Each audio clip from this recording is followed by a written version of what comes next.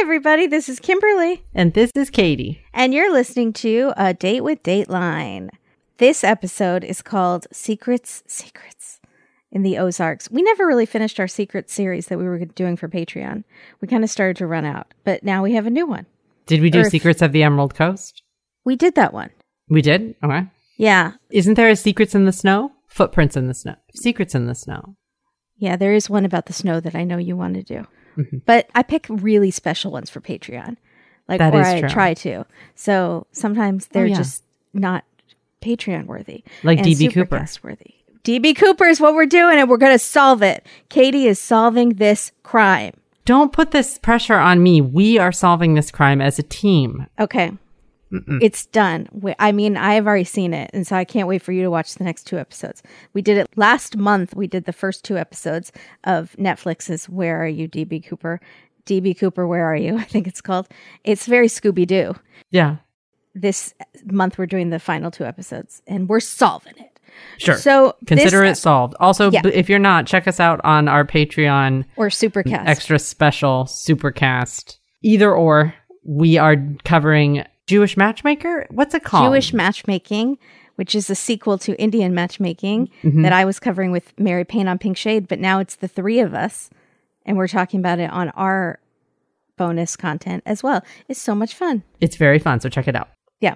So this is Secrets in the Ozark. Since I never got past season 1 of Ozark, can I cite this episode and then people will stop making me feel bad about never finishing that show? I didn't get past episode 2 of season 1, if it makes you feel any better. So there you go.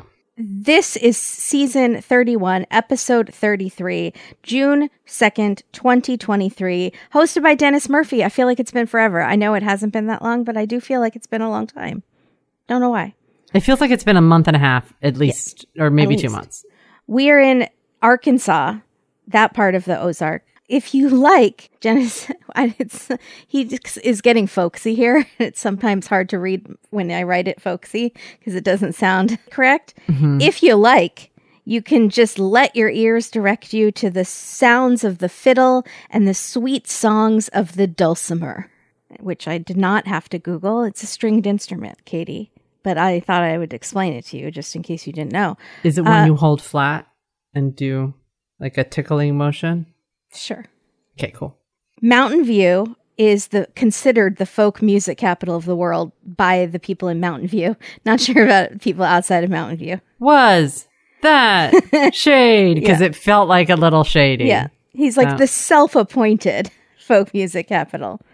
You'll hear ballads of faithful lovers turn to murderous ruin. And it's a very small town. There's like maybe a stoplight. In 2004, we're going back a long time, Rebecca Gould, she was 22 years old, going to community college to hopefully become a Razorback at the University of Arkansas at Fayetteville. And I did have to Google what a Razorback was. It's a pig, right? It does look to be like a hog of some sort. It is a large piggy. Yeah.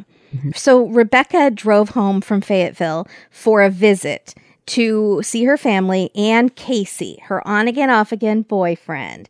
Now, Casey, the photos we're seeing of Casey, I can't tell right away if he's a bag of wieners or if I am predisposed to think of him as a bag of wieners because he looks almost exactly like Ryan, Macy's ex on Teen Mom, who was the biggest bow to ever bow. Yeah, wow. Yeah, he was. And still is. Get Dr. Drew on the phone. Dr. Drew's never hard enough on him and his parents, his enabling parents. Don't get me started. Denial. Denial is strong. Yeah. So here's the problem I had with all of the pictures we keep seeing of Casey is that he looks very different in every picture. So I couldn't get a good read on him just because he kept sort of looking different. Mm-hmm. And does he have a little, go with me. Ryan from Teen Mom crossed with Evan Peters? Yeah. Okay, there we go. And Evan Peters, but dark hair. A lot of the pictures he has like sort of lighter hair. I only saw brown hair. So he might be a bow. Rebecca doesn't show up on Monday to drive her sisters Tiffany and Angela back to Fayetteville, and her mom ends up calling the police. Dennis is doing a ride along. Mark it off your bingo cards. By the way, brand new bingo cards. 2023 bingo cards are coming to our website soon, adatewithdateline.com. Thank you so much, August. a deputy goes to talk to Casey where he worked at Sonic. Mark fast food off your bingo cards. What if I did a Dateline fast food crawl, like a pub crawl, and I just, anytime there was a fast food place on Dateline, I had to go eat there? Just you? You don't want to include me in this at all? We don't live in the same place. You keep thinking we do. I keep trying to explain to you that I have fast food that you don't have. So you would have to include me in this because some of them you're physically not going to be able to get to until you get your van. So right now you're going to need my help, whether you want it or not. No, I want it. Thrust upon you. What if there's like a Buc-ee's or a... Whataburger. Oh, yeah. Also, I don't think I eat anything there. You could go and get fries and a soda at every fast food. Yeah. Although Sonic is really going to disappoint you. Okay. But they have good drinks. Remember all the drinks? Oh, they have the good ice? The good ice and a million options. Yeah. It's exciting. And a million like flurry type things. Oh, okay. That sounds good. Yeah, Sonic is only for the drinks. So Casey says Rebecca was supposed to pick him up at Sonic after his shift that day, but she never showed up. And instead of being concerned like a good on-again, off-again boyfriend, he went out partying with his friends and did not return home until the next day. Now, does this mean he's a murderer, or does it just mean he's a bag of wieners? Bag of wieners explains away a lot of this behavior. Yeah. How old is he? He's like 19 or 20. Well, she was 22. I think he was around the same age. Oh, okay. So Dennis goes to the house with the deputy, which is now run over with like weeds and stuff. And Dennis says the property and the house are a mess. Very judgy. Dennis likes lawns that are well maintained. Keep your weeds in check if Dennis is coming to your house, people. I think that Dennis is also saying that because it's clear that it's abandoned. Yeah. And there might be a slew of people that don't pay property taxes living inside. That's possible. Mm-hmm.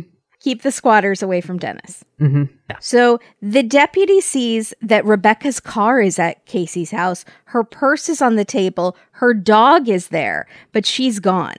And the linen on the bed was stripped. The mattress has a blood stain on the bottom of it. It's horrible. Mm. The washing machine has sheets in it, and there's blood in the bleach dispenser. Brand's unhappy being on Dateline. This washing machine did not a good job.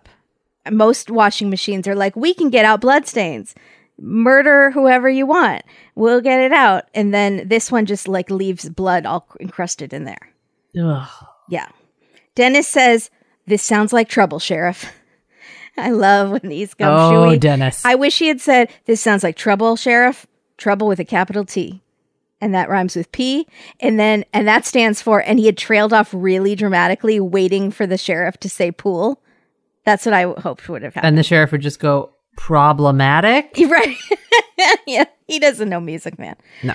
So there's blood on the wall and bloody pillows and clothes under the bed. I don't like this half-butt cleanup. I know sometimes they start to clean up and then they panic. Commit to cleaning up or don't clean up. Yeah. So her sisters don't seem that concerned because she apparently is a wild child and sometimes disappears. And they think she's just pulling another stunt. Like, oh, how Rebecca does. And her dad says she was always a rebel. She was never scared of anything. She's a tiny, tiny girl, but she was never scared of anything. After her parents divorced, very messy family situation, which is not really has anything to do with her case, but maybe. Her dad and mom fought for custody of the girls, and the mom would move around a lot, and the girls wound up in foster care sometimes. And the dad was a dentist and very stable, and he wanted to get the girls, but couldn't get the girls. But he was trying to get the girls the whole time? Is that what was happening? Yeah. No. And we're getting, our main interview is Tiffany, who is a porcelain doll. So pretty. And wow. Angela, the sister, and dad, Larry. Mm-hmm. So Casey told detectives that the night before, he and Rebecca rented movies. Oh, nostalgia. Blockbuster, maybe. Yeah, maybe. And they were hanging out at his house, and she saw someone outside on the dirt road. And it turns out his cousin, Billy, had come by for 10 or 15 minutes, and they talked in the driveway, kind of. And then Casey and Rebecca went to bed. Rebecca dropped him off at Sonic the next morning. Sorry, why did Billy come by? Unclear. Okay. And she didn't show up to pick him up in the afternoon at Sonic and wouldn't answer the phone. But he does not worry until the next day. when the cops come. So does he just get mad? What happens here? I think were they that on again, off again, that or she was kind of flaky and would just disappear, that he's like, she's pissed about something. She's not going to come and get me. My friends are going to the movies. It's 2004. They're going to see Zoolander. I don't know. So I just pulled that. I don't know what year it Zoolander could be. If it is, I'm going to be amazed. If I it's know. 2004, that would be amazing. Yeah. No idea. So he tells police, you should check out her old boyfriend, Justin Gullett, the bad boy. And he also looks like a second Ryan from Teen Mom. This is a bag of like wieners heavy episode. He was the one to me that looked like Ryan. Mm-hmm. And the other, I don't know why she has a type. Dark hair. I'm going back and looking. All right. You are watching on your phone. We do always have to clarify that you're watching on your phone. Yeah, but I get good clear vision on my phone. Okay. So the Ozark, lots of woods. Detectives are searching on horseback and four-wheeler. You know I love hearing more about the search party. Mm-hmm, mm-hmm. All departments chip in. The fire department, game and fish department, because there's underbrush and thorns and caves and wells and steep, thick terrain, which is also how I describe my figure. Skitters. Skitters in the rough. Skitters in the rut. Rut. That's how I describe my figure. So her sisters think, yeah, maybe she is with her ex, Justin. She kind of thought of Justin as the one that got away, to which I say, him? In her purse was a letter from Justin saying he loved her. And then you're thinking, did Casey see that letter and get mad? What's happening? Love triangle. Police can't track down Justin for 2 days. And in typical Bag of Wieners fashion, he has been at a casino with his father and unreachable by phone, even though his ex is missing. Yeah. Sounds right. Mm-hmm. He says he hasn't seen her. A week into the search, sadly, her body is finally found off a steep mountain highway in a very rural area. And the saddest part is that her father, who's a dentist, has to pull her dental records to give them to the police to make the match. It's horrible. That hurts. I know. She was killed with blunt force trauma, rage. They can't say if there was SA or not, because her body was decomposed. Her sisters have to plan the funeral. They find a pink casket. Her dad gives the eulogy, and he's holding himself together so well during this interview with Dennis, the dad. And then Dennis says, and there's your girl in the coffin. I said out loud, Dennis. Dennis. And then the dad, who had been holding it together, starts crying, and there's your girl in a coffin. Okay, in Dennis's defense, because I will always defend Dennis. Of course. It's been 20-some years. Mm-hmm. And that, it's been Dennis, 19 years. Dennis is the epitome of a straight shooter. Yeah, he is. So he's just, this is the reality of the situation, Dad. Yeah. And I'm surprised he didn't say, and there's your girl in a coffin, Dad. I'm shocked the dad was not part of the sentence. Yeah. But for some reason in this moment, I think probably because of the dad's extreme reaction, it seems unbelievably too straightforward. Yeah. So her dog, Rebecca's dog, Lady, is at the funeral, which broke my heart. I can't with the dog. And apparently the dog barked at a poignant moment. And Dennis says to the dad, oh, was the dog delivering from channels unknown? And the dad says, yes, I truly believe that was like Rebecca looking down on us. And it's this beautiful spiritual moment. And Dennis in voiceover says, a moment of peace, perhaps, to cling to. And I was like, okay, Dennis, I get it. You don't believe in spirituality. Do you think that's what that was? It could be. A moment of peace, perhaps, to cling to. In desperation, even though we know it was just a coincidence and the dog saw a squirrel. Oh, boy. Okay. Yeah. I love Dennis. I can't explain how much I love him. So in the house, there's a piano leg that's missing. And apparently this piano leg had been loose and would fall over a lot, which does not seem safe at all. Can you explain the piano to me? It looked like it was on its side. Thank you. Why is this piano on its side? Is it like not, it's on its side because they were examining for the piano leg, or is it always on its side? How many times, is this the Three Stooges? How many times has an anvil and a piano fallen on someone in that house? Yeah, it couldn't be upright. It couldn't be upright on three legs. There's no circumstance Maybe it that could. would happen. I don't know the weight balance No. of a piano. It's the heaviest item. It's always the first item. If you're moving, the movers will say, do you have a piano? Next question, do you have a gun safe? Those are the two things that apparently are just impossibly heavy to move. So forget washer, dryer, refrigerator. Those are all fine. Yeah. Gun safe, piano, we're going to charge you more. Yeah. I have an elliptical I'm trying to get rid of. I don't know who's going to take it. You might have to pay someone to take it. But I do think there might be a lot of funny drunken shenanigans around this piano and the one missing leg and why it's always on its side. And I think Storyworth is a great place to share those kind of stories. Oh, yeah. Father's Day is coming up, and I thought I knew my dad pretty well. But occasionally my dad will drop these stories and I'll be like, what was your life like? Because now I know what his life was like. He goes to the park every day at 5 o'clock and the dads talk politics and the stock market until they hate each other. And then they decide they're not going to talk about stocks and politics. And they just talk about baseball and their dogs. And a man brings over a glass of wine and it's his wine time. And they meet at 5 o'clock with all their dogs. Somebody doesn't even have a dog, maybe. Just comes over with wine. And all the dads just stand out there. It's adorable. And one guy drinks wine? Yeah. And the rest watch him drink his wine? Yeah. He doesn't just bring it to share? No. What? Who's that guy? Okay, I have so many questions. This is why Storyworth is important. I know. So I just think that's what your dad's life is because you're used to your parents just as they are now. Yeah. That's what Storyworth is perfect for. It's a perfect gift for Father's Day for any father figure in your life. It's about preserving stories, sharing them for years to come. Every week, Storyworth emails your dad a thought-provoking question, and you get to help choose from all these lists of questions. Like, what's your fondest childhood memory? Have you ever feared for your life? Did you wear inexplicably short shorts for no reason in the 70s? Maybe. Katie just sent me a photo of her dad wearing incredibly short shorts. Tight and short. And my mom said that she used to buy them in packs of 5. Because I never remember him wearing any other shorts but those shorts. This is what Storyworth is for. Yeah. Because dads aren't going to open up about that stuff, but they might open up to a computer, to an email, and they just have to type in their story. Yep. And then you can get those answers sent to you. And then also at the end of the year, Storyworth compiles all of them and photos, if you enter photos, into a beautiful keepsake book that the family can have for generations. It really is the most amazing way to get dads out of their shell, to kind of hear their stories. They might have been in a war. They'd never talk about it. Or maybe they brag about it all the time, but only at the park with the one guy with wine. Yeah.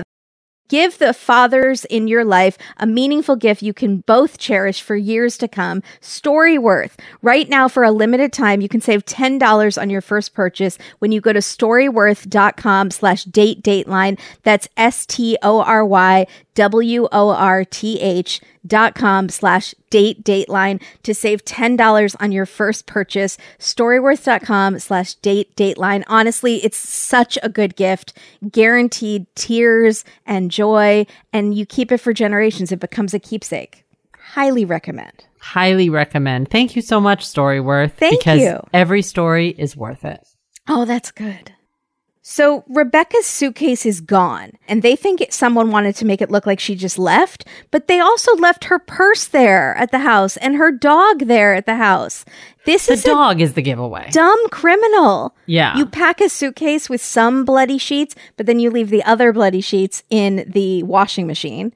You take the suitcase, but you leave a purse and a dog. I mean, thank God you left the dog. And at this point, I knew who it was. I knew who the killer was. You did? Yeah, I did. Dumb. Because there is a trope, and this fits it. Yeah. So police think it's Casey. Dennis says romantic entanglements can be part of the cocktail of homicide. I might have to add that to my list of quotes. Yeah, that was good. Rebecca had told her father that Casey was getting very possessive in their on-again, off-again thing, and she was ready to permanently break it off with him. So maybe she did, and he didn't like that. But Casey's friends say he was soft-spoken. He was very musical. He would sing while they were working their shifts at the Sonic, and it was kind of annoying. Ooh. So his family says, or his friends say he was soft-spoken. He was a singer, very nice guy. Dennis asks his friends, did Casey know he was twisting slowly in the wind here? And the friends are utterly confused for a second because they don't know gumshoe talk, Dennis. No, so Dennis has to clarify and say, did they know the investigators were looking at him? And they say, oh, yeah, he knew. I loved these friends for some reason. Laren and Philip. Yeah. I think they might have been Bows as teenagers, but they seem like great guys now. They've grown up and been, I think a lot of Bows turn into, you know, So police interview Casey a bunch of times. They have no proof that Rebecca dropped him off in the morning at Sonic. So they were like, maybe he killed her way before. Or maybe she didn't show up and he got really angry in the afternoon and then he killed her. They say, why would he go out with his friends if his girlfriend didn't show up? And again, he's a Bow. That's all you need to know. But what does he say? What's his answer right now? He's like, I don't know. I figured she was pissed off or something and my friends were there. So I think he didn't think about it for even a second. I didn't. Exactly. Like, I couldn't get a hold of her, so I just went out with them. It's literally just point A to point B. There's no thinking behind it. None. And if you're trying to assign a logic thinking to a Bow, then you're going to get confused. The detective is trying. Police talked to all of his friends. He was at work all day. And then they drove to the Sonic and they saw him waiting outside without a ride. And they said, we're going to the movies. And he said, okay. And they have receipts. They have ticket stubs from the movie. They have tickets from the fast food after the movie. Yeah, they mention a fast food right now. Yeah. Is it Hardee's? I think it's Hardee's. Some Hastings, which I think is a restaurant. Okay. Too. Maybe something it's like with a Denny's. an H. Might be like a Denny's. So investigators think, okay, Rebecca, we think now did drop off Casey in the morning because they find out from someone that she went to this convenience store, the Possum Trot, which sounds like animal droppings to me. Yeah, I've got it. I've got it here. There's Possum Trot restaurant in Oakwood, Illinois, a Possum Trot in Kentucky that's 107 miles from me. Okay. That's a schlep, but... And then there's a ton of other things listed here, like 3 Possum Trot roads, 2 Possum Trot creeks. This is a convenience store in Arkansas. I'm just shocked that there's so many things with the name Possum Trot. It is not a good name. It makes me think there's a possum waddling across the road, leaving little pellets, and you're following the trail. That your brain is going there, because I'm automatically thinking of a not very good ballroom dance. That's not the foxtrot, it's the possum trot. But to me, it's reminding me of like bunny rabbit, little pellets, and it's not appetizing. You were thinking of a possum's hot drops, and I was thinking of a possum that's hot to trot. Exactly. So an eyewitness saw her at the Possum Trot that morning after she dropped off Casey. So they also find a breakfast sandwich and coffee from the Possum Trot at Casey's house. And apparently Rebecca would do this thing where she would go get breakfast early in the morning and then she would put it in the microwave and go back to bed, which is why I have a zone 2 size beautiful body, because I've never once saved food for later like that. Not a once. That is foreign to me. Oh. If I am up in time to get McDonald's, it's a very special occasion. I get the McDonald's. I eat the McDonald's. I would never put the McDonald's away. I don't like reheating food. It's either cold when I eat it or hot. There's no reheated. Well, that's good for you. I wish I didn't often get distracted enough to eat food when it was hot. But the breakfast food reheated is not my favorite. It doesn't sound that appetizing, but maybe it's good. I have a weird thing about reheating food, so I would just rather eat it cold or not at all. Do you think... So I eat it hot. Do you think something bad's going to happen if you... I'm wondering if you... No, it's a texture thing. Got it. Okay. Yeah. So she did that often. So her sister's like, that makes total sense. She would have picked up the food. But the coffee. And coffee. So they clear Casey, which is shocking. And I know everyone was thinking he did it. So they think she got killed when she got home. Now you're going to want to start a flow chart here for all of the suspects. Okay. They talked to Casey's dad, Claude McCullough. And he was a truck driver on the road in Kentucky with a trainee. So he literally has an airtight alibi. Claude's a good name. There's not enough Claudes. Claude. Mm-hmm. Casey also has 3 brothers who also have alibis. Police also talked to cousin Billy, the one that stopped by the night before, and it doesn't lead anywhere. Tips pour in for weeks. Apparently she used to run with a tough crowd. And so the rumor mill is going nuts. Mark off small town rumor mill. Everyone is mentioning a former Sonic coworker Jennifer Turner, who had gotten pregnant from the D-bag ex, Justin. So not Casey, but that first ex, who also looks like Ryan from Teen Mom, had knocked up this girl, Jennifer, who was a coworker at Sonic when Rebecca also used to work at Sonic. And Jennifer was very jealous because Justin was still in love with Rebecca and had written that letter. We don't know when that letter was written. We don't know, but it was in her purse. So why did she have that letter in her purse? She looked like she had a lot of stuff in her purse. Can I ask you what's in your purse? Because I'm feeling like you have some stuff in your purse that's not recent. Yeah, that's true. Me too. Oh, it happens. I have to do a DMV thing. That's in my purse. So Jennifer says, Rebecca was one of my best friends. I loved her. But other people are saying, we heard you say we would be better off if she was dead. Me and Justin would be better off with our love child if she was out of the picture. But no, you were best friends. Jennifer, shady. Yeah. But Jennifer has an alibi. She was shopping in a town 60 miles away, which is, again, shocks me, but it's something you do in a very small town, I guess. You do like Target runs that are hours away. Yeah. And you spend all day doing it. Yeah. Enter J.B. Yates, this nerdy guy with huge glasses. He is... I wouldn't call him nerdy. What would you call him?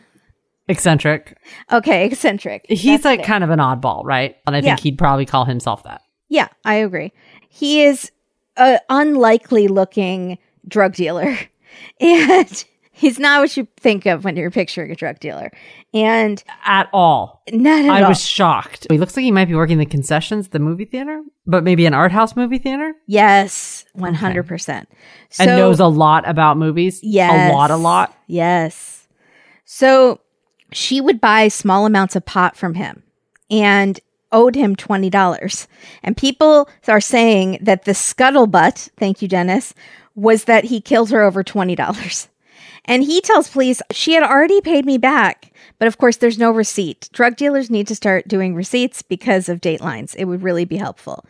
He says, and use like a Stripe payment system, and then we could track the whole thing. He says, you know what? People owe me way more than $20. I wasn't worried about $20. And I was thinking, don't brag about that, JB, on TV, that you were that kind of drug dealer, that people are walking all over you. You are clearly not a threat. You look like you work at an art movie house, and you're letting your clients owe you lots of money and not breaking any kneecaps. I feel like I would be more threatening as a drug dealer.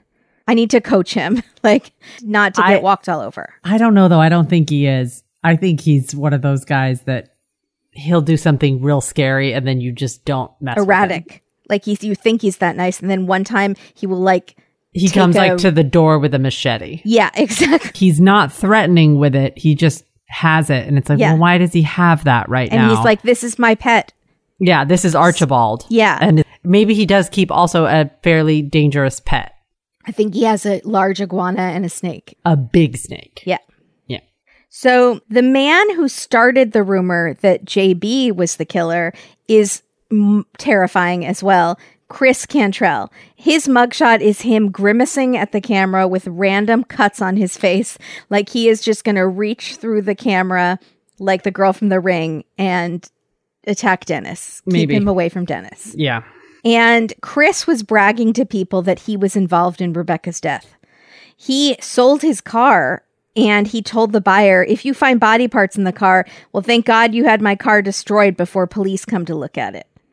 So, of course, the buyer tells this to the police. So they talk to Chris and he says, no, I was just joking. I love Rebecca. She was like family to me. He's very suspicious, but he doesn't really have a motive to hurt Rebecca. She was like family to me? Yeah. How do they know each other? Exactly? She has a lot of sketchy characters. Okay, all right. She was a wild child. So there's no DNA evidence or good fingerprints that they can get from the scene, which is crazy because there was so much blood and so much of a mess. And I'm wondering if the police did not do a good job or why there's no DNA that they have that's usable or fingerprints. Because I think they can't rule it out of something that wouldn't naturally be there. But that does seem weird. Yeah. So the rumor mill keeps calling in with tips, and the detective Simons says, you know, the psychics and nutty people with nothing better to do but sit around and discuss this all day. I take exception to that, sir. How rude. You are talking about our entire audience and us. Yeah. Thank you. Months turn into years with no break in the case. Rebecca's sister Angela says, it made me so mad. And Dennis says, what made you mad about it? He's just keeping the conversation going. Dennis, she's obviously mad about rising gas prices. So the dad is also upset, and he tries to get all of the records and autopsy reports so he can dive in. They won't give him anything. He was a squeaky wheel. He hires a PI who gets nowhere, which is very disappointing. And I feel like we have a roster of a Date with Dateline squad of PIs like Marsha Marshburn and Sheila Wysocki and any other ladies that I can't think of, but I know there are lots of them. So yeah, who did he hire exactly? Was it JB Yates? Is JB Yates also moonlighting as a private investigator? Yes. Because that's... But he's so conspicuous because he trips over things a lot, and his car is totally beat up and like runs really loud, so he can't follow anyone stealthily. I think he's also just sort of unmistakable. So the dad wants to change the law to let parents get access to all the case files that the police are holding. So that's his mission. Finally, in 2018, which is 14 years later, something happens. A podcaster who isn't us is on Dateline. Once again. No, they're not. Oh, they're not. Not technically. They're just mentioned. They're just mentioned. And I actually have more info about that later. Yeah, drama. So I knew it. I knew that they weren't on for a reason. Yeah. Okay. They go pretty hard after somebody, don't they? Were they wrong? They were wrong. No, but there's drama that I'm going to talk about after. I'm sort of uncomfortable talking about it because I don't want to like speak for anybody. It seems like it's a very messy situation. But it's all public information. This is what I read. We don't know if it's true. So listener sent me. So this podcaster, Helen Gone, is Hell and Gone. I need to enunciate more. Oh boy, because I sure did think her name was Helen Gone when I wrote it down. Like Eileen King, our Lean King. Yeah. So hosted by Catherine Townsend, a writer and PI. I'm sure she would have been a better PI, whose family lived in that area. And a man contacts her and says a coworker had admitted to him that he did the murder. And that coworker was Casey McCullough. One drunken night, Casey said, Rebecca rejected me and I lost it. And the next thing I knew, I was cleaning things up. And Detective Simons is still working the case, even though it's been years now. And so they interview the coworker, and they're very suspicious of his story. He said that Casey had told him this 8 years before. Why did it take him this long to come forward? And why now? Well, there's a rumor that Casey had slept with this coworker's wife, and he wanted revenge on Casey. The women in this town have a real taste for bows. No, how many people live in this town? Not a lot. There aren't a lot of options. So this is going to happen, this cross-layering. Also, how many murders are in this town a year? A lot, I don't think. Okay, maybe. I don't know, actually. Could be just more than you think. Yeah, it could be more than I think. Yeah. This? So eventually more than 6 podcasts about the case are released, which is why the industry is saturated. And please support A Date with Dateline. Thank you. Yes, please tell a friend. Tell a friend, share our post, give us a review on Apple Podcasts and Spotify. Now there are also like Facebook pages on the case, Reddit pages. It's become that state's kind of cold case that everyone's fascinated with in that area, like Maura Murray or something like that. So the sisters felt distressed by all the scrutiny and speculation, which usually the family members do because people online can be crazy. And some of them are pointing fingers at the sisters, saying the sisters need to be investigated.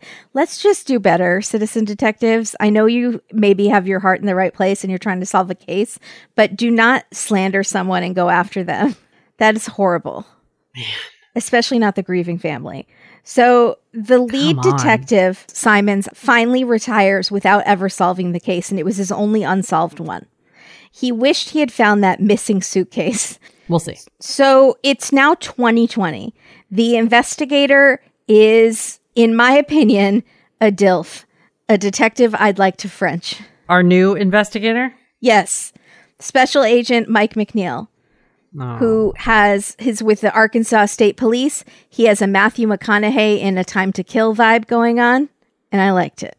That's good for you. But then he used some techniques that police use that I did not like. Yeah, I figured you might not like that. I did not see what you're seeing, but I appreciate your eyes. Thank you.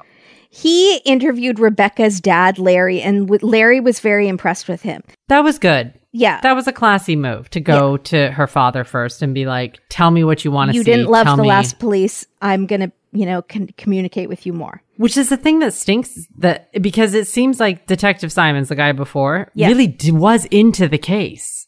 He just didn't get he was on the results. wrong track.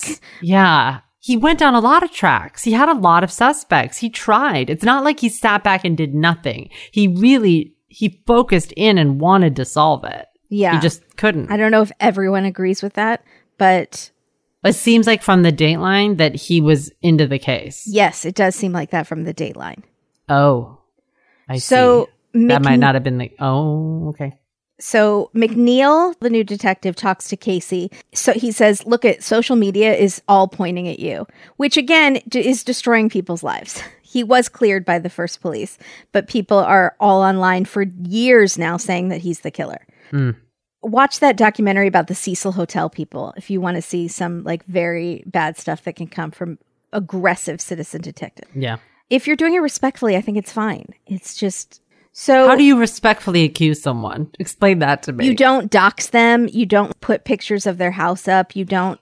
You're still accusing them of a heinous crime. You just maybe pose questions on a Reddit thread and don't at them. Maybe you just don't do it on a public forum. Maybe you discuss it with your friends. And if you have any hard proof, you can post that. But it's just in this day and age, you need to be really careful. Yeah. Moving forward. I'm not talking about back then. You don't post TikToks that are saying things that the police have not confirmed. Don't do true crime on TikTok. I'm sorry. Can I say that? Do a lot of people do true crime on TikTok? It's not the forum for that. Yeah. Stick to Reddit. Yeah. So McNeil tells him, I don't think you did this. And Casey is so relieved. But McNeil does think it's someone in Casey's family. They owned that property where the house was, and many of them lived in the neighborhood. And he thinks it was sexually motivated. So he's looking at all the male McCullough family members. There was no forced entry, so she knew who she was letting in also. So we're looking at somebody who may have been stopping by to see Casey. Exactly. Got it. Or came specifically to do harm to Rebecca, but knew she was there. So he eliminates Casey's dad. He eliminates a half-brother, Randy. Chris is the next brother, and he just asks him flat out, sometimes brothers mess around with brothers' girlfriends. And Chris is like, nope. But Chris brings up the other brother, Corey, who doesn't know if he had an alibi for that day. So Corey had later become a patrol officer. McNeil sits down with Corey and says, I have DNA from a cloth on the scene. Your DNA at the scene. And Corey, who is a patrol officer, is like, I don't believe you. I know what you're doing. I'm innocent. Let me go or arrest me. He's not having it. McNeil says, you know your old truck from that time? Guess where it is? At our crime lab. And Corey says, cool, I'm glad you found it. He's not playing and not going along with this. And McNeil says, yeah, I am too, because I think we're going to find Rebecca's DNA in your truck. And Corey's like, no, I know I don't want to be a disc to you, but you're being a disc to me. And I know what you're doing. Back off. He knows McNeil is bluffing. And then Dateline asks on the Twitter poll, do you think police should be able to lie like this? Don't ask that question. Well, I say no. That's what I'm saying. It's divisive. I don't know why it's divisive. The Innocence Project has said that it's really bad and it causes a lot of false confessions, and states are slowly passing laws that prevent underage people from being lied to. Brendan Dassey. But it's still legal everywhere else in the country. But other countries don't do it. Like in England, they're not allowed to do that. It seems normal that they would not be able to question minors like that. That seems And correct. There's literally only a couple states in the U.S. that have laws against it. It's also why it's incredibly important you have a lawyer in there with you. Exactly. Yeah. And Corey is ruled out. So No, Corey also I thought was lying, by the way. Sorry. That's Corey why I was you asking thought was what shady. you thought. I thought he was lying. Interesting. Because he kept hitting the table. He did it about 10 times. Annoyed. He kept going to emphasize his point, and I was like, that's a weird, nervous thing. I feel like you're lying. But he is a parole officer, and from like 60 days in, and anyone who works in like with inmates and I feel like they get temper issues pretty fast. It wasn't even in anger. It was like a tick. I felt like it was kind of a tell. And then also, why doesn't he have someone in there with him? Because he is a parole officer. Because he knows better, yeah. Yeah. Well, because he knows he's not going to answer anything. Well, he also knows that if they had any evidence, he'd be arrested. Yeah. Mm-hmm. If they really had his truck and found something in his truck, he would already be in cuffs. Yeah. There wouldn't be a question. So McNeil is out for the McCulloughs, but he's running out of McCulloughs, except Billy Miller, the cousin that stopped by that night. And he had not been looked at very closely by the police at the beginning. It turns out when McNeil looks, he has a record. 2 years before Rebecca was killed, he was a suspect in a sex attack on a minor. There we go. Ding, ding. This is frustrating because this is something that Detective Simons should have done at the beginning. Should have done background 1,000%. on every single one of and especially someone who was there the night before. Yeah, and knew she was staying there. Billy seems like an easy one. Also, it's always the creepy cousin. Yeah. The minute they said cousin Billy came over, I was like, done. Well, it's going to be Billy. So years later, he pushed his ex-wife and forced his way into her house, which would explain why there's no forced entry if he did the same thing. So Billy is now married in the Philippines. He is an offshore oil rig worker who owns a large farm and banana plantation. There's always money in the banana plantation. He met his Filipino wife online. Finally, the 90-day crossover we've been looking for. Except is Billy Big Ed, Tariq's brother? Relative of Big Ed. I think it's a relative of Big Ed too. But he makes bank. Any of those dangerous oil rig jobs, you work like a few months. Yeah. And it's something to consider as we consider retirement. Like, we just make a chunk of money and then retire. You think we're going to work on an oil rig? Just for a few summers. No, no. I drive a Prius. Please? Can you see me on an oil rig? I know how hard you work, and I feel like we could tough it out for like 6 months to make retirement money. And then to go to sandals. We could retire in sandals. We could buy sandals. Have our own sandals and call it flip-flops. No. It would be called flip-flops. Come on, your favorite shoe. TM. I just sold this whole idea to you, and we're doing it. Great. So Billy has joined groups online, like Reddit threads and Facebook groups, from the Philippines discussing the case. So he's keeping tabs on what's going on from the Philippines. That's suspicious. Super sus. Billy does fly back to the States in 2020 to visit his mom. But when McNeil... During the pandemic? I know! That's when you choose to fly back from the Philippines to visit your mom? The Philippines were fine to let you fly? I know. How did that work? So Linda, his mom... McNeil calls Linda and says, hey, have you seen Billy? And she's like, no, he's in the Philippines. Mommy liar. And McNeil knows because he had him flagged at customs, so he knows he came to the States to visit. So then a few days later, Linda calls McNeil back and says, you'll never believe it. He is actually coming to visit, coincidentally. And so if you want to meet with him, we can do that. And McNeil's like, well, I already know he's here, but sure, yeah, I'm going to play along with this. That's fine. So McNeil travels to Oregon, where the mom lives, and Billy shows up to meet with him 30 minutes early. Diabolical. That's suspicious to me. 30 minutes early? Yeah, that's suspicious. Why is he doing that? That's weird that you're early. Is that a Michael Scott interview tactic? Like when you mumble like this? Yes. And you sit in a high chair. This feels like a tactic. I just don't know what it is. Yeah. Online. We don't know these tactics. That's why we're not successful in business. Yeah, that makes sense. I mean, we have a podcast. But Billy runs a banana plantation. So Billy's read that book, that Michael Scott business book, and knows, No, Billy looks like a schlub. He looks like a schlub. That's the best way I can describe it. He plays D&D, but not the fun kind. Like, no, he plays Call of Duty. Call of Duty. He's a Call of Duty guy. Yeah, he plays Call of Duty. He plays all first-person shooter games. Yes, 1,000%. So they are chit-chatting, And the detective's trying to make him feel at home. And Billy's like very chatty Cathy. And he's like, I live high on the hog in the Philippines. $1,500. You live like a king. And Detective McNeil says he thought he was the smartest one in the room. And I was like, him? He does? He owns a banana plantation. Yeah. What do you own? A Prius. Nothing. A Prius. So McNeil wants Billy to take a polygraph. So he really nicely, this is his technique with Billy. Hey, if you're ever back in Arkansas, maybe you take a polygraph for me. Obviously, we can't do one here, but if you're ever back in Arkansas, and he knows Billy never goes back to Arkansas. And so Billy's like, sure. And then McNeil says, oh my God, duh. I just thought, what if we could do one here? Question. Yeah. How do you feel about that? I think this is fine. Yeah. So what about if it's not outright lying about evidence? What if the rules were you couldn't lie about evidence that you're saying you have but you don't have? Like, we have your DNA. Yeah. No, this But sort of is it's fine. misleading. Yeah.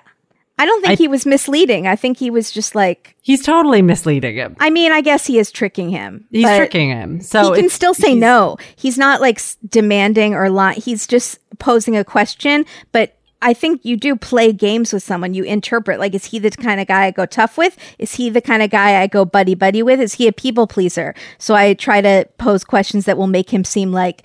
he'll be helping me out. But that's not what this is. This is him deliberately misleading him to get him to agree to it at a further date, knowing full well that he has one waiting. Right. So this but is Billy could say misleading. no at any time, even if he had just asked him at the beginning, will you do a polygraph right now? He's just posing the question in a different way. I'm just saying, I feel like that this is where it gets into muddy waters with them getting rid of them being able to lie. I think there just needs to be restrictions on what they're allowed to lie about. Yeah, it's the evidence that I don't like when they say they have DNA. I think that it would be reasonable to say they can't say they have evidence they don't have. Mm-hmm.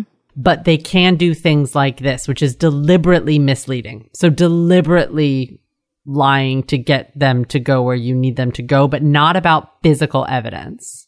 I think that makes sense to me. I still don't think of this as a lie. I just think of it as a technique on how to get what you want, which is what detectives should be able. They should be able to get what they want without lying. Got it. By reading the person and this is like a business thing. No, it's misdirection. Yeah. Which is a form of lying. So that's what I'm saying is like, I think you should be able to do this. Yeah. But the whole thing is an act. He acts like they're friends. He acts like he's interested in his life. Totally fair. Yeah. So Billy's like, yeah, sure. And he goes, oh my God, duh. Maybe they have a polygraph person in town. Like, it's just a shot in the dark. Let me call the sheriff and see. Maybe they do. And meanwhile, the polygraph guy is like waiting in the next room. He's totally ready. And so Billy kind of gets nervous now and he says, wait, am I a suspect? And McNeil says, no, I'm not saying that. We're just chatting about the Philippines, my dude. You're a king living in a banana farm. He's absolutely a suspect. Yeah, that is a lie. Yeah, you are a suspect. And I was like, get a lawyer, Billy. Why are you still talking? If a cop is acting like he wants to be your friend, he does not want to be your friend. Why would you think that, Billy, that he would want to be your friend? Because he wants to move to the Philippines too and he wants your advice? Get a lawyer. Good old boys. Yeah. We're in Arkansas. Yeah. So it is a kind of thing we are where, just being friends. Yeah, I'm sure the cops are super friendly to some of these guys. Yeah, that's true. So then he asked Billy if he'd give his DNA. And not that he has any DNA to compare it to, because he doesn't have any DNA. Nope. He just wants to see if Billy will. That's smart. Yeah, and Billy is nervous about giving DNA. So then the polygraph guy comes in and I wish he had done a big show. Like, I was just visiting my mom at the nursing home. I don't even live in this town, but they called and I was like, yeah, I happen to have my equipment in the car. This is crazy. What a shot in the dark. Kismet. It just worked out. I wish it was a little more of a show. I do think so. Let's play along with it. Yeah. Now, Billy chats with the polygraph guy and he says that he visited that night to see Casey and they just chatted in the driveway. And Casey was kind of like, get lost, I might get lucky. Like, I have a girl in there. And now he does add to the polygraph guy, I have been in the house a couple times, because now he's thinking about the DNA. And he says, also, my mom gave Casey a bunch of furniture and my DNA is probably all over that. My DNA is in that house. And for some reason, that grossed me out so much. It made me never want to go to anyone's house because their random cousin Billy's DNA is all over their furniture. Let's just all stay in our own homes, surrounded by our own germs, and just communicate using Aura frames. Love it. It's almost Father's Day, and I've never bought Bob a gift that he hasn't returned, except for a Date with Dateline merch. He loves our t-shirts. True story. Everything else he returns. It is recommended by the Wall Street Journal and Forbes, selected in more than 130 gift guides, Oprah's favorite things. So if you don't like this frame, you're basically anti-Oprah. You are Chad and Lori Daybell, who think that Oprah is a negative 100 on the darkness scale. This is big, big words. Yeah. I gave my parents an Aura frame. By the way, the frame is gorgeous. It's like so high tech. It's so classy looking. My brother and sister-in-law were texting me as they were helping my parents set it up, and it took 2 minutes. Like, I thought they were still working on it, and they're like, no, we went to dinner. Like, we finished that a long time ago. And they sent me access to the frame, and I downloaded the app, and I started sending photos and videos through the app on my phone right away. There's unlimited free storage, so you can send so many pictures. It's really private. You have total control over who has access to your frame. We went to a sporting event as a family a couple weeks ago. I was very confused. There was a ball, there were bases, and I was taking photos and videos of my mom who was dancing with my sister-in-law's mom, and one of them might have been a little tipsy, and they were spinning each other around during the 7th inning stretch, and I took videos of it. And then from the baseball game on my app, I sent that video to my parents' frame. So when they got home, it was like instant memories. That's amazing. And imagine if they hadn't been there and I was doing a really cool, like a TED Talk, something cool, and I had taken photos and videos, and then they could see it from their house and feel like they were there. CrimeCon. They'll feel like they're there this year. They're going to feel like they're there. Mm-hmm. So right now, Aura has a great deal for Father's Day. Listeners can save by visiting auraframes.com/datedateline. That's AURA frames.com/datedateline. Use code datedateline to get $30 off plus free shipping on their best-selling frames. This deal ends on June 18th, so don't wait. Terms and conditions apply. Cannot recommend this enough as a gift. It literally will bring a family together. It's a beautiful, beautiful gift. And you know what? I love Aura frames. And you should too. Check them out.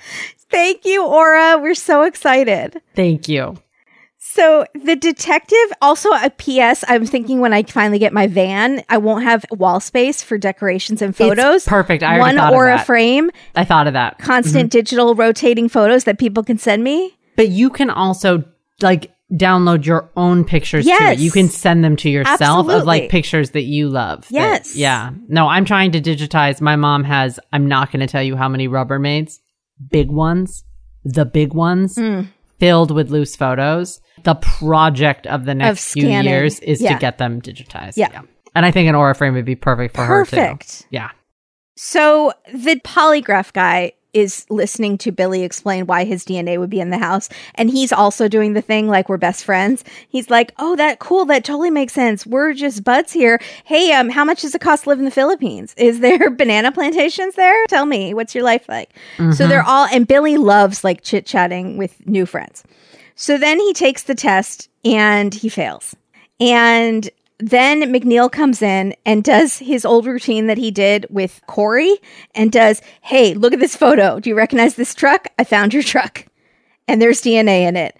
There is that biological evidence lasts for decades and Rebecca's blood is in your truck. McNeil is hot because he's hot, but he's also hot because his pants are on fire. He's a liar pants, which I know is legal, but I don't really agree with it. Billy, get a lawyer. Why aren't you getting a lawyer?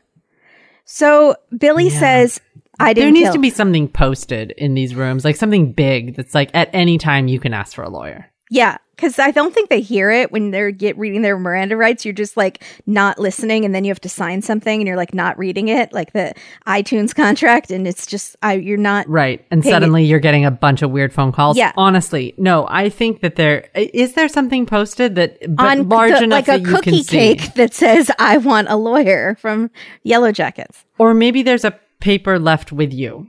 Right. Like something that's someone writes it next on to your you. hand in Sharpie, so it's just a constant reminder. That just says you can at any time. If you're not under arrest, you can leave the room. You can leave. Yeah. Yeah. So Billy says, I did not kill her, but I don't know who those people are. There we go. Boom. So he says early that morning, he was hunting on the property and he saw two men, a white vehicle, and these guys, one of them had gloves on.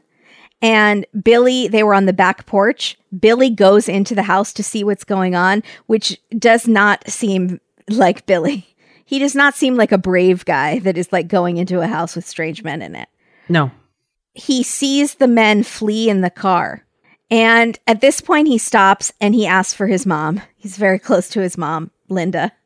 And in a pivotal moment that I still don't understand why is so pivotal, but it becomes a big deal, McNeil decides to stop the interrogation and let him go talk to his mom, even though it goes against everything he's taught.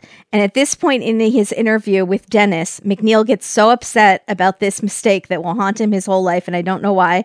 He starts crying, and he takes a sip of water, and then he needs to walk away from Dennis. And when he calms down, he says, this case has consumed my whole life, and I get emotional because of this huge mistake. So...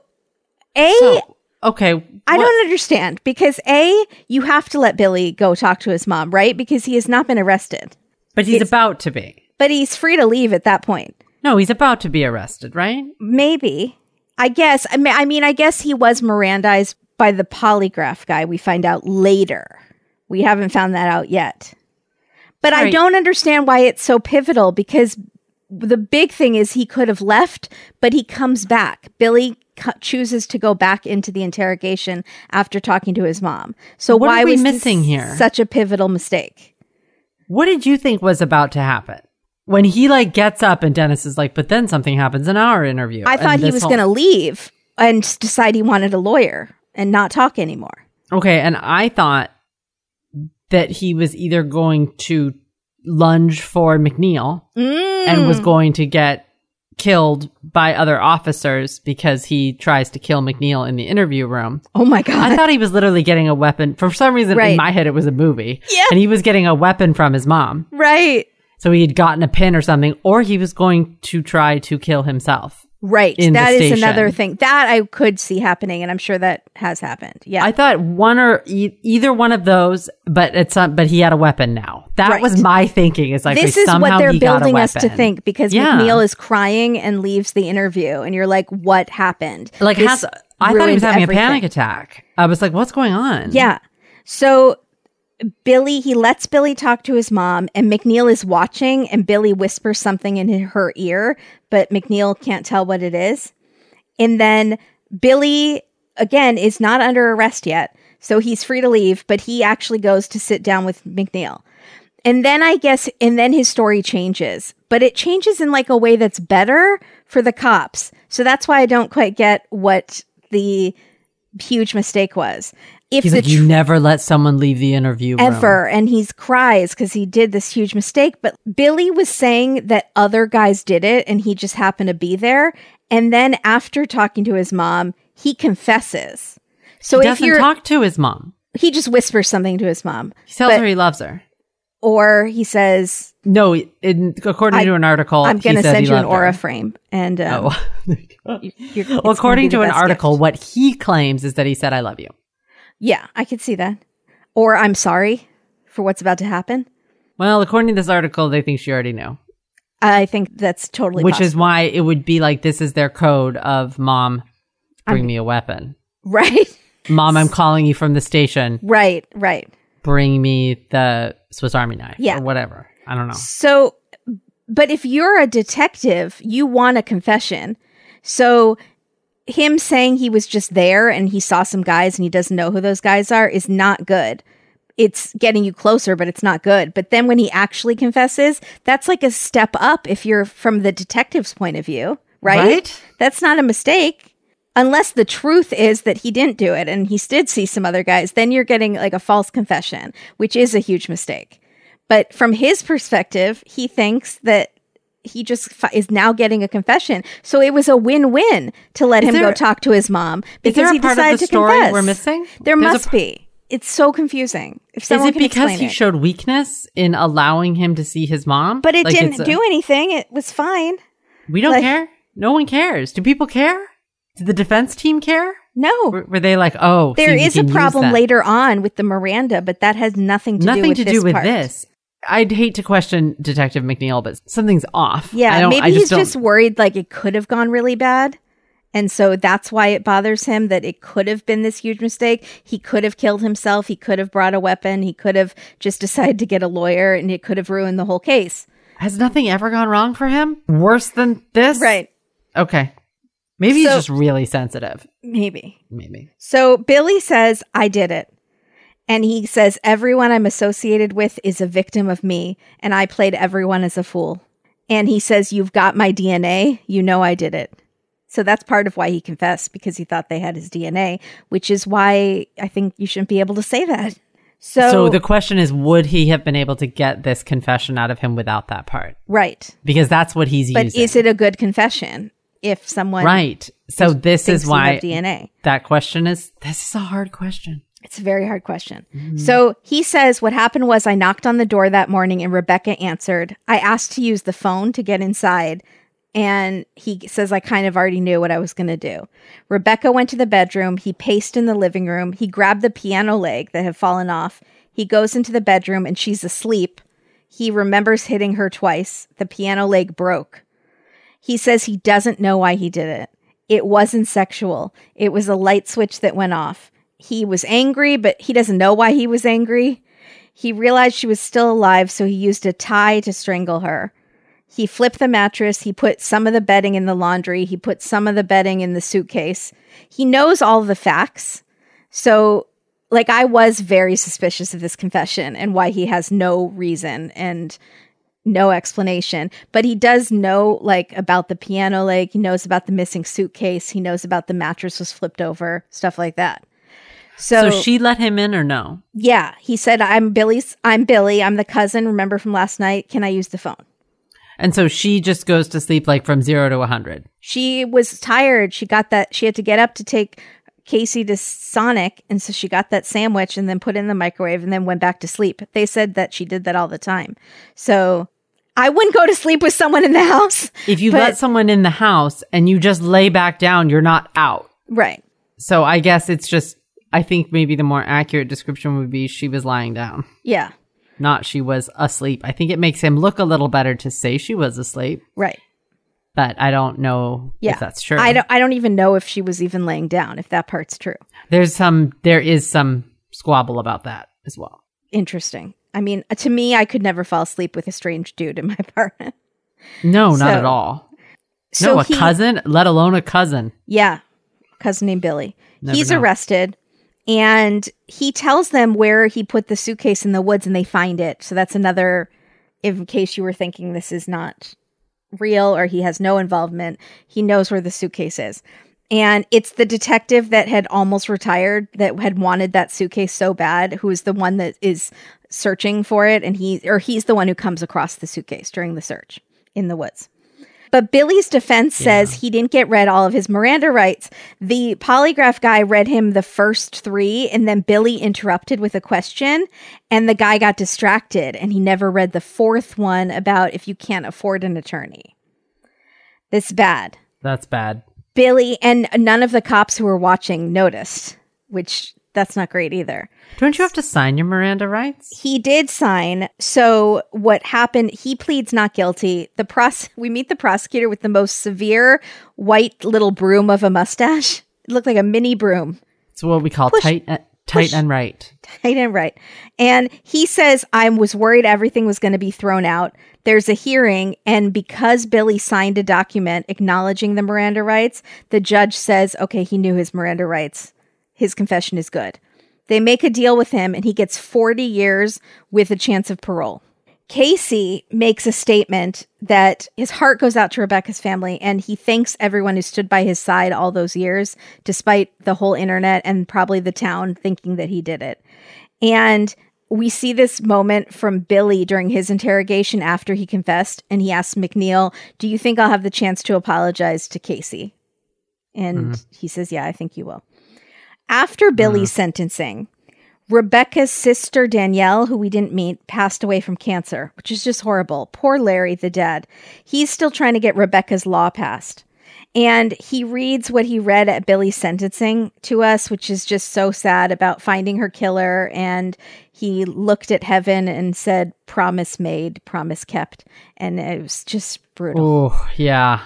And Billy has a chat. I watched this behind the scenes, like video footage from Dateline on Twitter. And after the sentencing, Billy spoke to her family and he kept rewriting the story, like how he was kind of the hero, how he tried to do CPR on her to save her after he hit her.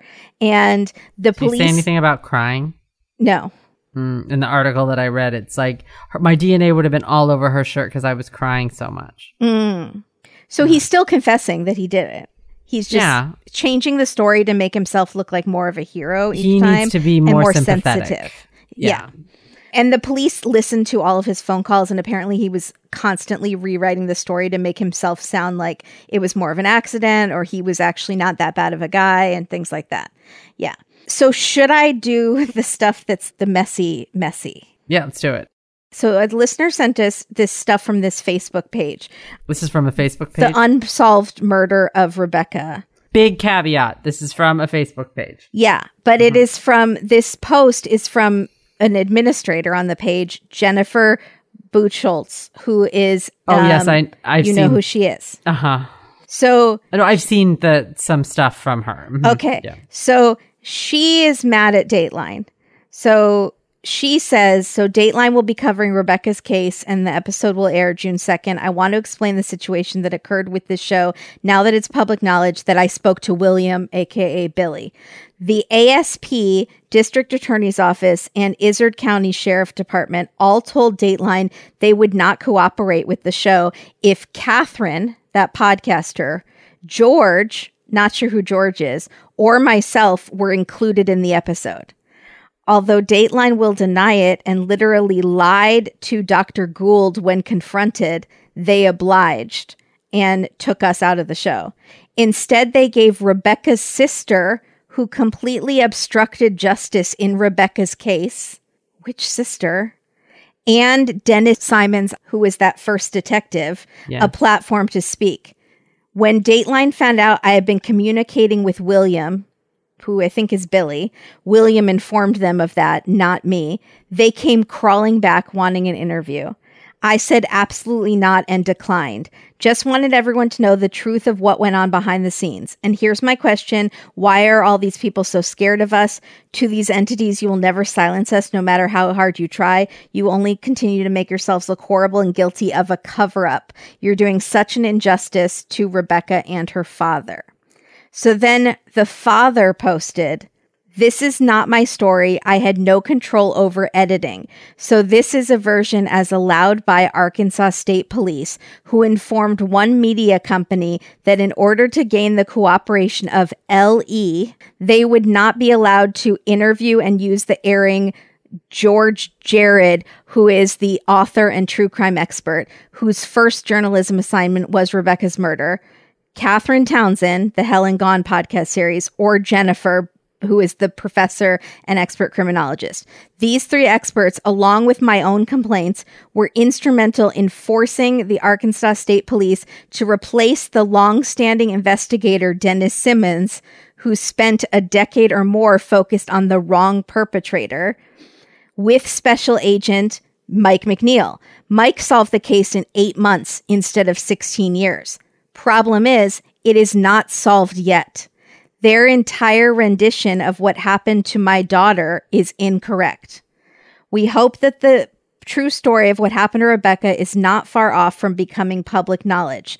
William Miller is in prison based solely on his confession and not facts or DNA. William Miller was complicit along with others, but they remain free. We want the case reopened and more arrests made. Dateline has assured me it will amend and provide future updates as facts are known." Say the last two sentences again, one more time. We want the case reopened and No, right before that. William Miller was complicit along with others, but they will remain free. Okay. but they remain free. We want the case reopened and more arrests made. Dateline has assured me it will amend and provide future updates as facts are known. So the family, or at least the dad, and it seems like some of these other investigators think that there were other people involved and that Billy maybe didn't do it, but is complicit. Okay. So this is from and they're Jennifer mad at Dateline. Yeah. Jennifer Buchholz. This is an article on American Military University Edge, Relevant Insight by the experts. By her, and this article actually details very systematically the probable scenario, the cleanup, moving the body, missed opportunity to finish cleaning, importance of the laundry. Ooh, I'm curious about importance of the laundry. Oh, but this actually talks about what she was wearing. They don't talk about that in the Dateline. No. So she was found wearing only a t-shirt and underwear. It is believed that she knew her killer because she was only wearing a t-shirt and underwear when her killer arrived at Casey McCullough's house to confront her. She may have been napping, changing clothes, getting ready to get in the shower. The assumption that she did not scramble to put pants on when the killer arrived is an important indication that her killer was probably someone she knew really well and trusted.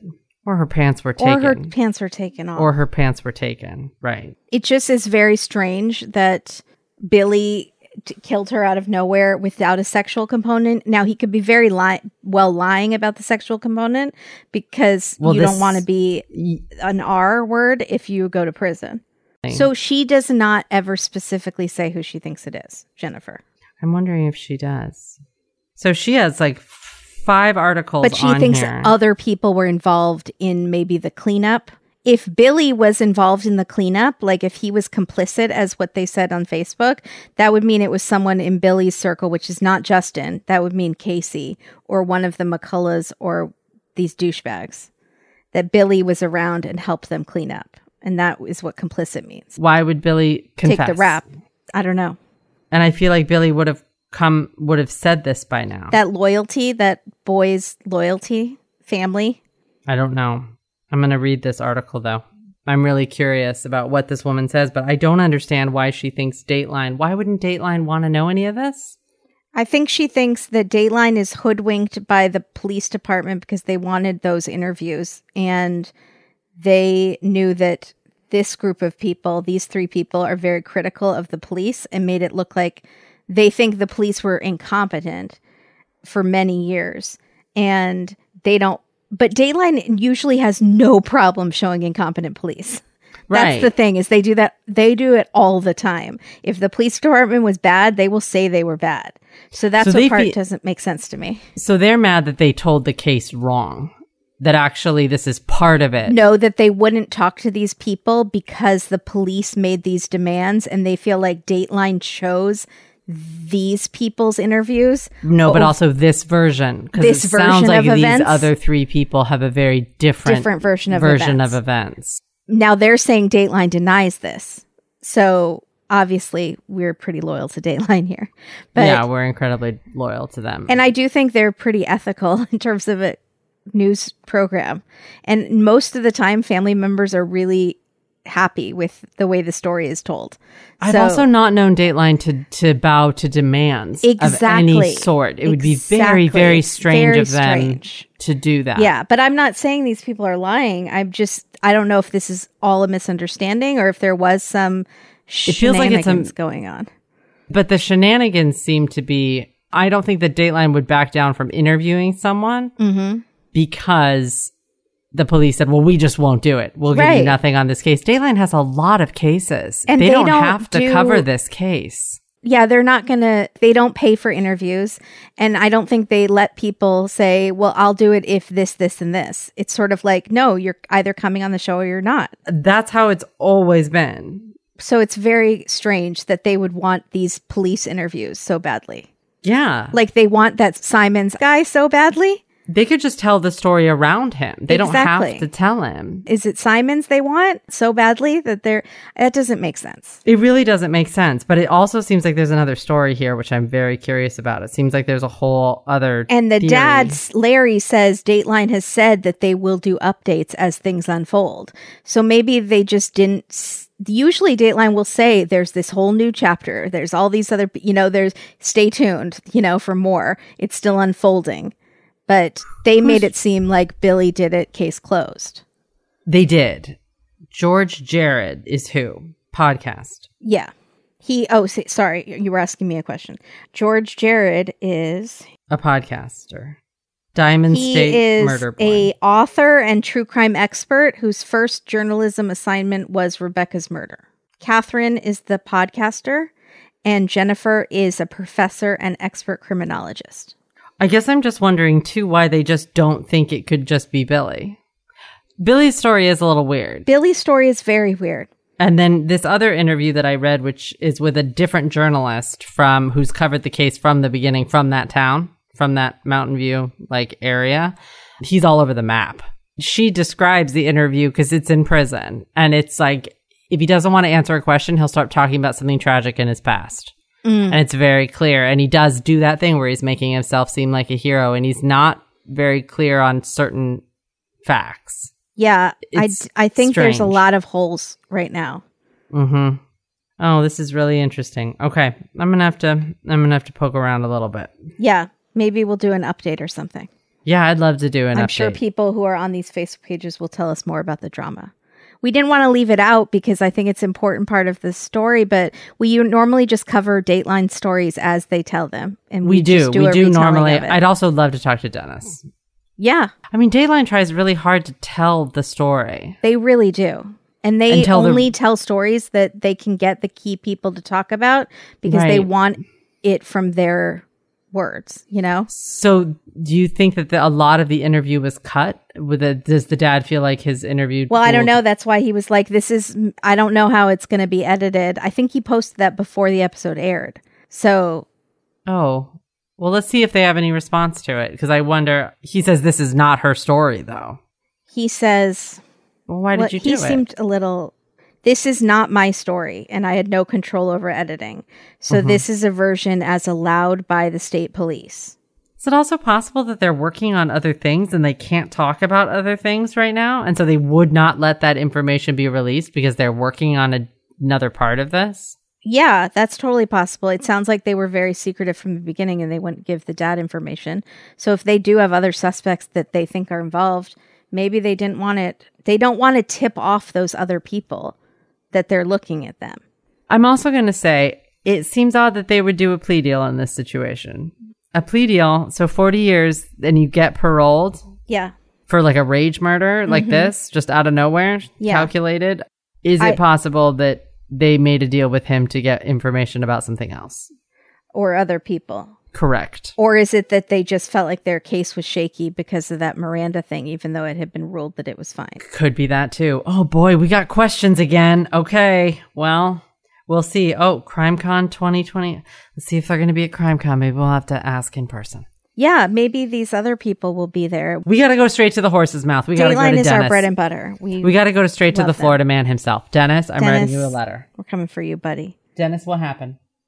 Explain this Facebook post. Why are people upset? Yeah. We know you didn't do anything wrong. No, you're our innocent baby angel. No. Yes, that's correct. Thank you. That was really good info. Yeah, you too. B-roll bonanza. Photos of Rebecca with her little dogs. So many little dogs. Lots of little dogs. Water tower. Water tower. So many photos of Casey. Just so many photos. Yeah. JB sitting around a fire outside, like in a backyard. Again, not a drug dealer. He's like in a suburban backyard, a patio. Or he's the best drug dealer because he would never. Yeah, maybe. JB's eyes in the rearview mirror. Oh my God. Did you miss it? Yeah, I did. We get the rearview mirror shot. The rearview mirror shot. Oh boy. The detective standing by a green river and he's doing like a Keith lean. Yes, you're talking about Simons, right? Yeah. Mm-hmm. He's doing a lean back on his rear, on his keister. And we get another lean from Detective McNeil, Special Agent McNeil. Yeah. but it's both arms. So I feel like it doesn't count as a Keith lean, and it's a lean forward, not a lean back. Yeah. He's resting forward. Also, he sits at his table covered in headshots, like his casting couch table, so many times. He has just 1,000,000 8x10s printed out. Did you get a look at is it Special Agent? Can I call him Detective McNeil? Mr. McNeil. It's Special Agent McNeil, I think. Okay, Special Agent. I demoted him to detective, I guess. Special Agent McNeil's laptop. What about it? In his office. I don't know if it's a case or what's on it, but it literally looks like it's top secret army. It looks like it has a metal case around it. Oh. It's bananas. I'll try to get a Bulletproof? screenshot. It looks like something that would be in a Marvel movie. Yeah. That's how intense it is. It holds top secret military information. I don't know if it's just a really clever, film or whatever on the front, but it looked bananas to me. We get a lot of water. Casey's friends, the two, Lauren and Philip, who I loved, are on. Did you see it's like a little bridge and then it's like a little deck that sits out over the water? It's very pretty there. So many mosquitoes, though. So many mosquitoes. I was just like thinking you think in your head, this is going to be lovely. It's going to be lovely for 2 months out of the year. Yeah. Do you have any other B-roll? No, that's it. Brands unhappy being on Dateline. Sonic. Yeah. Maybe. Yes, Sonic. Bows. Sonic. Small town rumor bill. Yeah. Fashion police. What about Laren and Philip? The two friends of Casey. I wrote that they were raised right because they're both dressed in polos. Yeah. Good job, former Bows. They cleaned up. They were like, no, I'm not going to wear a t-shirt. Yeah. Good job. It doesn't have to be a button down, but it's a shirt with a collar. And they were clean. I like that a lot. Good for you. Did you have any titles? Rumor has it. That's good. The interrogation break. Oh. McNeil's big mistake. McNeil's mighty mistake. Oh, that's good. But I still don't know why he considers it a mistake. Now, again, if there were other people involved, if that is true, and he was about to get to the truth, and then they go to this break and he confesses to it by himself, that is bad because you got a false confession and you didn't find out who the actual people were. But I don't think that's what McNeil thinks. So to him, it shouldn't be a mistake. So now that we're getting all of this weird stuff coming out right now, is there something else there? I don't know. We're not. So let's do McNeil's big mistake with a question mark. Question mark, yeah. Yeah, because I have no idea. Do you have any titles? Yeah, Razor get off Casey's back, but maybe not. That doesn't work anymore because we don't know. I don't know. Because of Razorback? Yeah, I didn't get very far with my titles. I wrote dulcimer tones here. Yeah, instead of dulcet tones. Yeah. 0 folks given. Because it's the folk town. Yeah. And then it's always the creepy cousin. Yeah. It's a title. But maybe it's not. And a fact. He's involved. He knew a lot, though. He knew where the suitcase was. He knew about the mattress. Like, he either was there or he didn't. But there is a chance that he took the body. Yeah. He was the There is a chance guy. that he was the disposal guy. Yeah. But I don't know why he would take the rap for the murder. I mean, remember Mayor of Easttown? Yeah, I'm trying to remember who did it. I'm not going to say. I don't want to spoil. Oh, I remember. Yeah. But there were lots of people covering up for lots of people for various reasons. There's a whole other storyline going on that we don't know about. Mm-hmm. Actually, it's that's what it feels like here. It's a whole other thing that's like it's not as clear cut as you think. Yeah. It's actually way more involved. Well, and also Dateline likes to portray the victims in the best possible sense. So even if there were a lot of shady characters in Rebecca's life, Dateline might not focus on it as much. But we need to kind of know why. Like J.B. Yates. Yeah. Who was the other guy that you thought? Chris Cantrell? Uh-huh. No relation to Kim? Scary. Right. Why were these people around? They said she hung out with a lot of wild, crazy people in that town when she was in town. All right. I'm gonna look this stuff up. Yeah. Oh, Mountain Dew instead of Mountain View. Sorry, I wanted to get there. But you got nowhere with Ozark. Yeah, I wrote Ozark. I couldn't get anywhere. Where should I have gotten? I don't know. You're the real Ozark. Someone wrote on Twitter, "Secrets in the Ozarks," and Charles tagged us and was like, "Alternative title," and someone was like, "That That's the actual title. And Charles goes, I was clearly not paying attention. He just thought it would be a good title for us. There you go. It's fine. I couldn't. And then I did have Sonic Surprise. I wrote a lot of things down and Sonic none of Surprise. them crystallized into something beautiful. Secrets it's from going the to Sonics. about 20 minutes from now. I know. You'll insert it. It's fine. I might not. I might keep it to myself. Okay. Watch for the description. Yeah, you guys have some things for the puns in the description. Sometimes they go there. All right. Thank you, everyone, so much. Thank you, Kimberly, for that excellent recap and outside info. Thank you. I have a feeling we're not done with this one. Might be one of those that continues It on. might be an ellipsis. Yeah. So thank you, everybody. We appreciate you so much. And please help us spread the word and get our show growing. Yeah, please. Spread the word. And please support our sponsors because that really, really helps our show out. They have some great deals, and we try to pick sponsors that are good, that are great for you. Yeah. We like all of them. If we're talking about it, we like it. Yeah. So I just want to do something with Razorback so bad. Don't forget Razorback and raise their backs too. Something. Razor your own back. Razor your friend's back. Razor your friend's back. I'm trying to get somewhere with it. Okay. Okay. Be your best, Dulcimer. Bye, everybody. Thank you. Bye, everybody.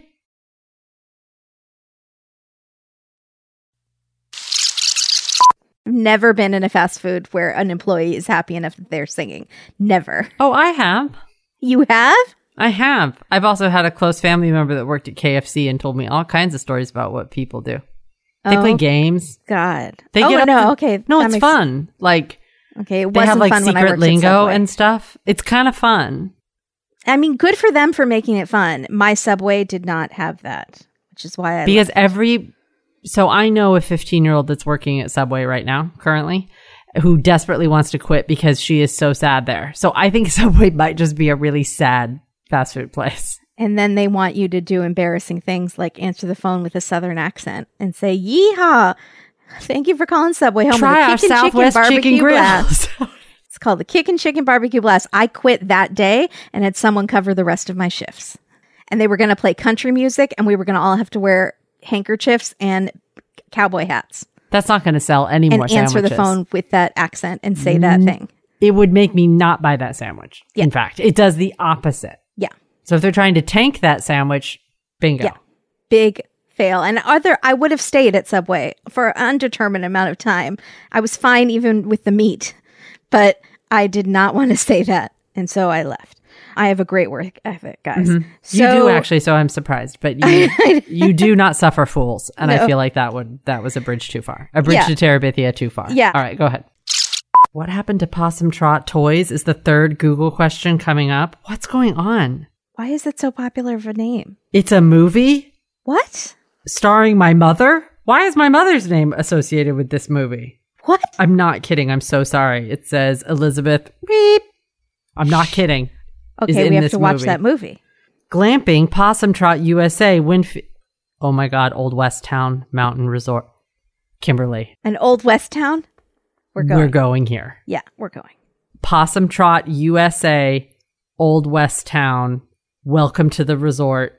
Where are I think you? Possum Trot is a really well-known expression or phrase, and we just have sounded like an idiot for the past 10 minutes. We're going to get in trouble. Because we're dumb and from California. Where is this? Where is this? Where are you? Just don't come and yell at us. We do not have anything called Possum Trot here in California. But we do have one in Winfield, Tennessee, which is 2 hours from my house. Okay. Let's go. Let's get go. on a plane. Okay.